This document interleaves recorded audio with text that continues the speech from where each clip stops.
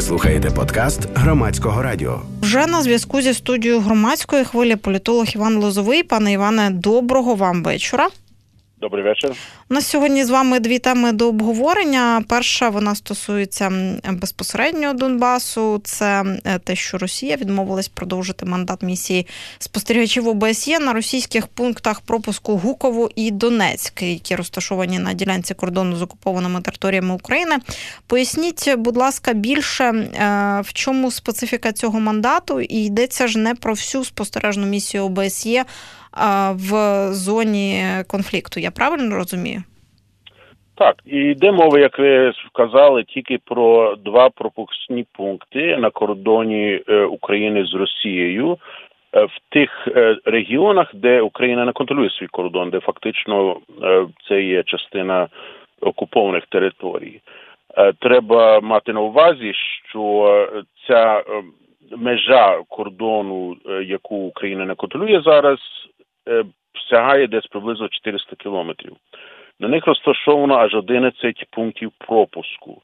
Починаючи з 2014 року, Росія і через ОБСЄ погодилася на те, щоб представники ОБСЄ моніторили, перевіряли і були присутніми на двох із цих пропускних пунктів, Гуково і Донецьк. Решта залишається весь цей час неконтрольовані. Це ті пропускні пункти, де ОБСЄ мали змогу, принаймні візуально, оцінювати так звані гуманітарні колони, які заходили з Російської Федерації на окуповані території. Я правильно розумію? Так, але не тільки, бо самі представники ОБСЄ самі вирішували фактично, коли вони там прибували на ці пропускні пункти, що вони розглядали, але також треба мати на увазі, що через вимоги Росії їхні фактично можливості представників ОБСЄ на цих пропускних пунктах були доволі обмежені. Наприклад, згідно вимог Росії, вони не мали права використовувати біноклі, не мали права використовувати камери, наприклад. І незважаючи на це, продовж останніх фактично 7 років, що ця частина місії ОБСЄ на Донбасі виконували свої завдання, вони у своїх звітах звітували про те, що вони спостерігали, що пересікають кордон з Росією в Україну на окупованій території. Люди у військовій формі, такої великої техніки вони не піймали, так би мовити, танки чи там артилерію, але помічали порушення фактично міжнародного права, що Росія дозволяла навіть через ці два пункти, які моніторилися, перетік речей і частин, що фактично не дозволяється. Самі гуманітарні конвої не перевірялися переважно ОБСЄ, вони не мали мандати, не мали права, скажімо, зупиняти, скільки мені довго, там фургони чи грузові машини, але і так зрозуміло, що ті грузові машини возили. Чому цей мандат все ж таки продовжувався всі ці роки, поки тривав конфлікт на Донбасі, попри те, що він був обмежений, але тим не менше? Чому Росія раніше цього не зробила? Я думаю, що це була така маленька поступка, чи, скажімо, Росія зробила вигляд, що вона поступилася і дозволяє якісь там контроль чи моніторинг ситуації на кордоні між Україною і Росією в тих регіонах, де Україна не контролює свій кордон. І десь раніше в цьому році, очевидно, Росія вирішила позбутися цієї маленької подражнюючої, скажімо, ситуації, тому що мандат саме ті групи представників ОБСЄ, які контролювали і моніторили ці два пропускні пункти, завжди продовжувалося кожні 4 місяці. Але в травні Росія наполягала на тому, що продовження відбудеться тільки на 2 місяці. Ще раз у липні продовжила на ще 2 місяці. Тепер вже заявила, що з кінця вересня вона не буде взагалі підтримувати продовження мандат і повноваження представників ОБСЄ на кордоні. Без згоди Росії, безумовно, контроль і моніторинг цих пунктів, і пропускних пунктів, і цього кордону неможливий, тому фактично це вже кінець. Чому вони вирішили, ще раз, це така відносно маленька річ для Росії, вони вирішили, що немає смислу дозволяти навіть це, вони хочуть мати повний контроль над кордоном з окупованими ними територіями, і вони вирішили позбутися цієї місії на кордоні. Що це може вилитися для окупованих територій, ну і для України? Я думаю, великого ефекту від цього не буде, бо, ще раз, це тільки 2 з 11 пропускних пунктів, які не контролюються Україною. Просто, може, трошки більше і трошки відвертіше буде постачатися якісь матеріали, і військові, і не військові, з Росії в Україну. І також треба не забувати, що є докази того, що з Донбасу фактично вивозиться дуже багато вугілля донбаського, українського в Росію. Можливо, щоб цей процес полегшити. Росія просто маленьким таким кроком, досить, я би сказав, таким наглим, полегшила собі своє завдання тримати під контролем окуповані українські території. А, власне, для самих окупованих територій, тобто це може вилитися в те, що вивозити почнуть активніше? Можливо, дещо. Тут важко сказати, тому що ми не знаємо, що точно вивозиться і перевозиться в різних грузовиках, навіть поїздами. Але ще раз, великого ефекту, я думаю, не буде. Це більш такий, як сказати, ознака того, що Росія вже перестала взагалі дбати про те, щоб робити вигляд, що вони готові зокрема дотримуватися умов Мінських угод. Тому що, як представники ОБСЄ вказують, в тому числі публічно Росії, є пункти в Мінських протоколах, які передбачають постійний контроль з боку ОБСЄ і моніторинг кордону між Україною і Росією там, де є окуповані території. Але Росія вже досить відверто нехтує цим положенням також і вирішила позбутися його. У нас є дозвонювач на зв'язку. Я нагадаю, що з нами у студії «Громадської хвилі», тобто на зв'язку зі студією «Громадської хвилі», політолог Іван Лозовий. Доброго вечора, слухаємо вас. Ваше запитання, ви в ефірі. Добрый вечер, это Александр из Одессы. Я приветствую громадскую хвилю. Вы понимаете, подобными действиями Россия сама себя разоблачает как оккупант. И вот у меня такой вопрос к гостю. Почему нельзя, все-таки не может цивилизованное мировое сообщество поступать с Россией так же, как было с Советским Союзом, когда он в 1939 году вероломно, агрессивно, разбойничьим путем напал на Финляндию? Очень благодарю за ответ. Дякую за дзвінок, за запитання, пане Іване. Ситуація дещо інша. Російська Федерація не розглядається, або, скажімо, тривалий час не розглядалася в якості, скажімо, тотожності з Радянським Союзом. Тобто, коли розпався Радянський Союз, ви знаєте, були там зустрічі на високому рівні з колишнім тодішнім президентом Росії Єльциним. Була надія на Заході, що Росія стане демократичною, цивілізованою країною. До певної міри це помилкове враження залишалося аж до 2014 року. Але окупація Криму, пізніше частини Донбасу, нищівно вдарила по цьому враженню, і світ потроху, так би мовити, приходить до тями відносно того, що являє собою Росія. Тому поступово накладаються санкції, тому, скажімо, таке зростає протистояння, зокрема, між США і Росією, але це повільний процес. Треба не забувати, що на Заході процеси відбуваються відносно повільно, тому що там відкриті, переважно доволі вільні суспільства, вони мають свої процедури, і тому відразу так заявити, що Путін це сьогоднішній, допустимо, Гітлер, мало хто наважується, хоча декотрі західні політики про це вже говорять. Пане Іване, давайте перейдемо до наступної нашої теми, хоча, здається, на перший погляд це йдеться виключно про політику закордонну. Насправді це не зовсім так. Візит Володимира Зеленського у Сполучені Штати Америки, його зустріч із Джозефом Байденом. Ваша оцінка спершу? Я розглядаю цей візит, зокрема, зустріч із Байденом, як жест символічний. Тому що з усього того, що заплановано, треба не забувати, Зеленський перебуває в Штатах фактично тиждень, тобто тут не тільки зустріч в Білому домі. Тому з одного боку я не бачу нічого суттєвого взагалі, що може виплинути з цієї поїздки, навіть на горизонті. Це перше. Друге, є певний символічний позитивний ефект від цього, і американські ЗМІ майже всі піднімають кілька питань. Перше, це те, що вони змушені, перше піднімають те питання, що це саме в розмові з Зеленським, колишній президент США Дональд Трамп, буцімто намагався натиснути на Зеленського, щоб той розслідував якісь там можливі порушення саме Байдена і його сина Хантера в Україні. Це майже всі ЗМІ згадують, це те, що близько їм до їхньої ситуації політики. Друге, вони згадують, що Зеленський 2 роки дуже прагнув зустріч в Білому домі. Все ж таки впродовж 5 років Трамп жодного разу американському президенту, і в тому числі Зеленському, здається, впродовж року не надавав таку можливість. Це перший раз, що Зеленський потрапив до Білого дому.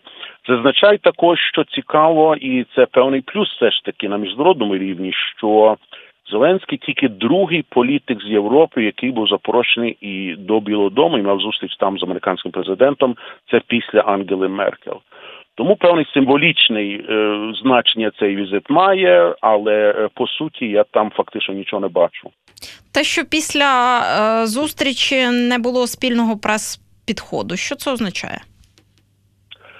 Це, до речі, дуже хороша ознака того, що нічого конкретного чи дуже суттєво не було вирішено чи домовлено під час цього візиту.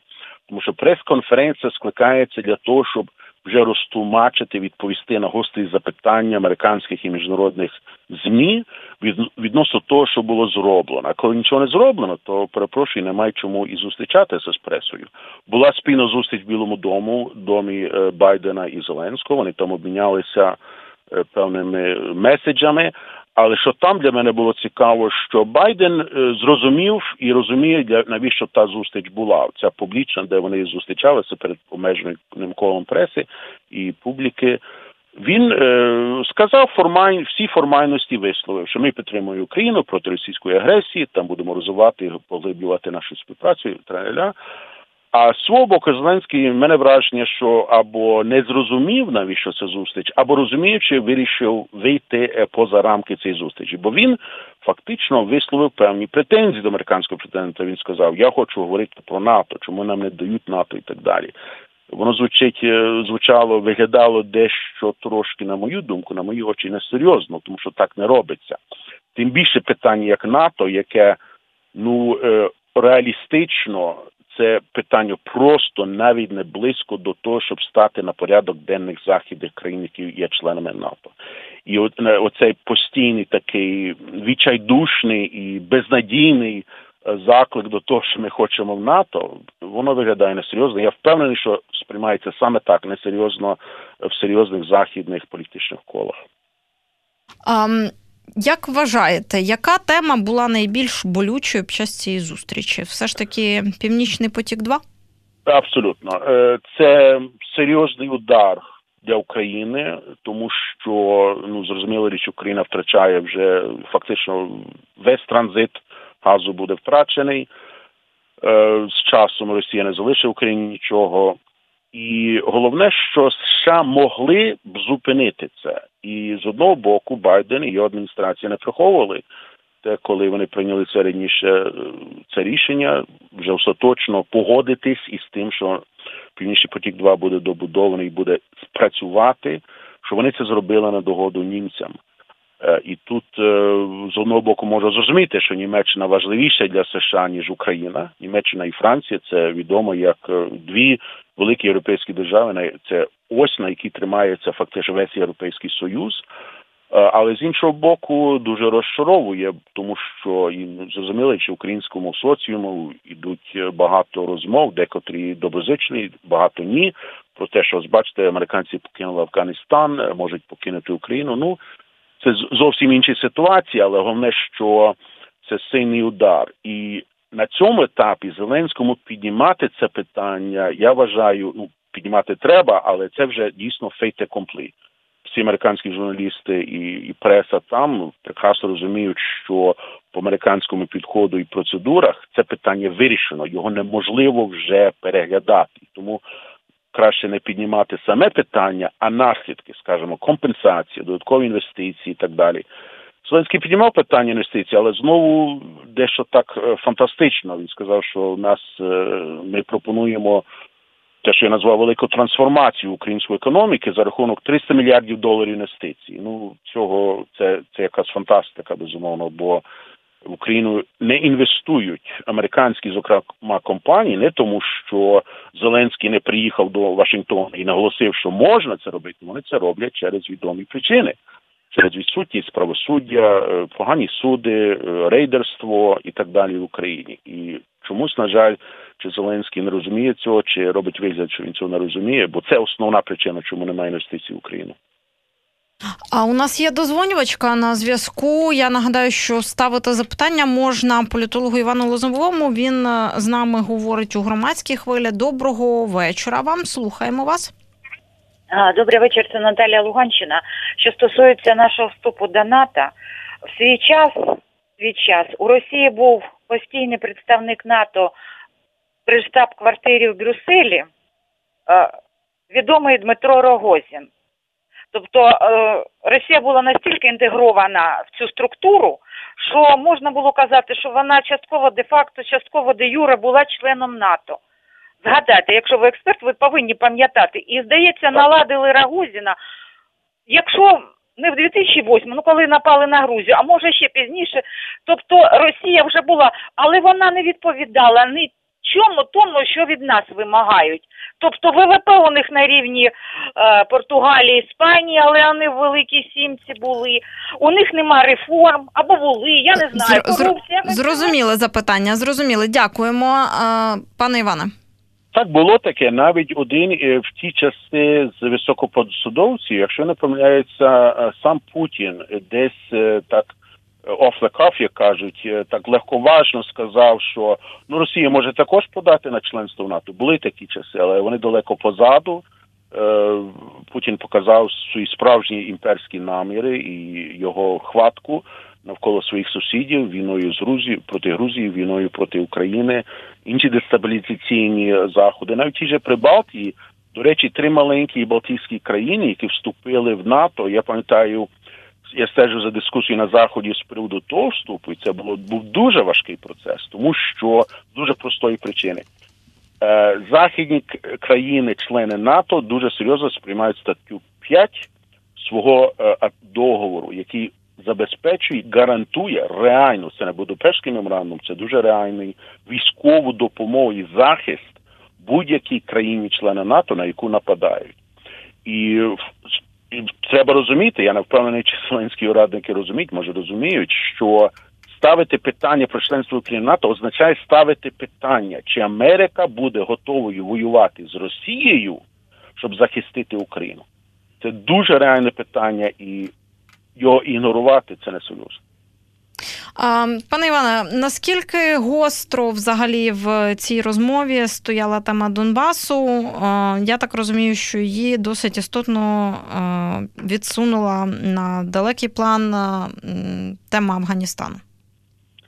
Так, сама зустріч Зеленського з Байденом була пересунута на 2 дні. Він повинен був Зеленський зустрітися з Байденом ще в понеділок, пересунули на 1 вересня через великі проблеми, які США має зараз в Афганістані. Але, з іншого боку, тут треба визнати, що Зеленський правильно робив, що він питання безпеки, російської агресії піднімав, очевидно, не тільки публічно, при публічній частині зустрічі з Байденом, а, очевидно, також під час приватної зустрічі. Це дуже добре, бо Байден, як ми знаємо, до певної міри є дійсно експертом по Україні. Він, як віце-президент Обама, відвідував нас багато разів, знає нашу ситуацію, і проявляти йому від першої особи української держави, що нас найбільше тривожитиме оця ситуація, війна, людей вбивають, все це згадував Зеленський, це абсолютно необхідно було. У нас є ще дозвонювач з запитанням до політолога Івана Лозового, який на зв'язку зі студією громадської хвилі. Вітаю вас, ви в ефірі. Добрий вечір, я Анатолій з Рівного. Ви знаєте, нам, напевно, не треба поспішати в НАТО. В нас і так тепер досить широке, потужне співробітництво. В цьому році, як ніколи, Сібріз був представлений 30 країнами. І співробітництво найширше за всі роки незалежності. А що стосується візиту до Сполучених Штатів, ви знаєте, я вважаю, що він досить успішний був. Візит Порошенка, здається, там взагалі ніяких домовленостей не було. А Порошенко лише привіз якийсь знак в кишені, і там того знака ніхто не бачив. Саме головне, що вони підписали угоду про будівництво другого блоку Хмельницької атомної електростанції і ще плюс 4 на суму $30 мільярдів. Не забувайте, що в нас 7 блоків із 15 вже відпрацювали свій ресурс. А інші також ресурс підходить до кінця. І це, мені здається, це найважливіша домовленість тепер, яка є. І добре, що Вестінгхаус, і ми перейшли вже з 15 блоків, 13 вже перейшли на ядерне паливо Вестінгхаус американське. І ми вже незалежні від Росії. Там лише 2 блоки на Рівненській атомні, ВВР-440, що вони залежні тільки від Росії. Дякую, будьте здорові. Дякую за запитання, пане Іване. Дуже коротко. В принципі, я згоден із сентенціями, яких висловив дозвонювач, але я би йому поставив тільки одне запитання. Чому це Україна, яка має власний уран, повинна купувати ядерне паливо уранове у США? Це хороше запитання, але воно риторичне, оскільки наш слухач вже на зв'язку зі студією Громадської хвилі. Пане Іване, запитаю ще про візит. Ми записували коментар колишнього міністра закордонних справ Павла Клімкіна щодо цієї зустрічі, і він оцінює доволі, там далі наші слухачі почують. Пан Клімкін говорить, що зустріч була цілком нормальною, але все ж таки між Байденом і Зеленським не відбулося хімії. Як вважаєте, пан Клімкін правий в цій оцінці?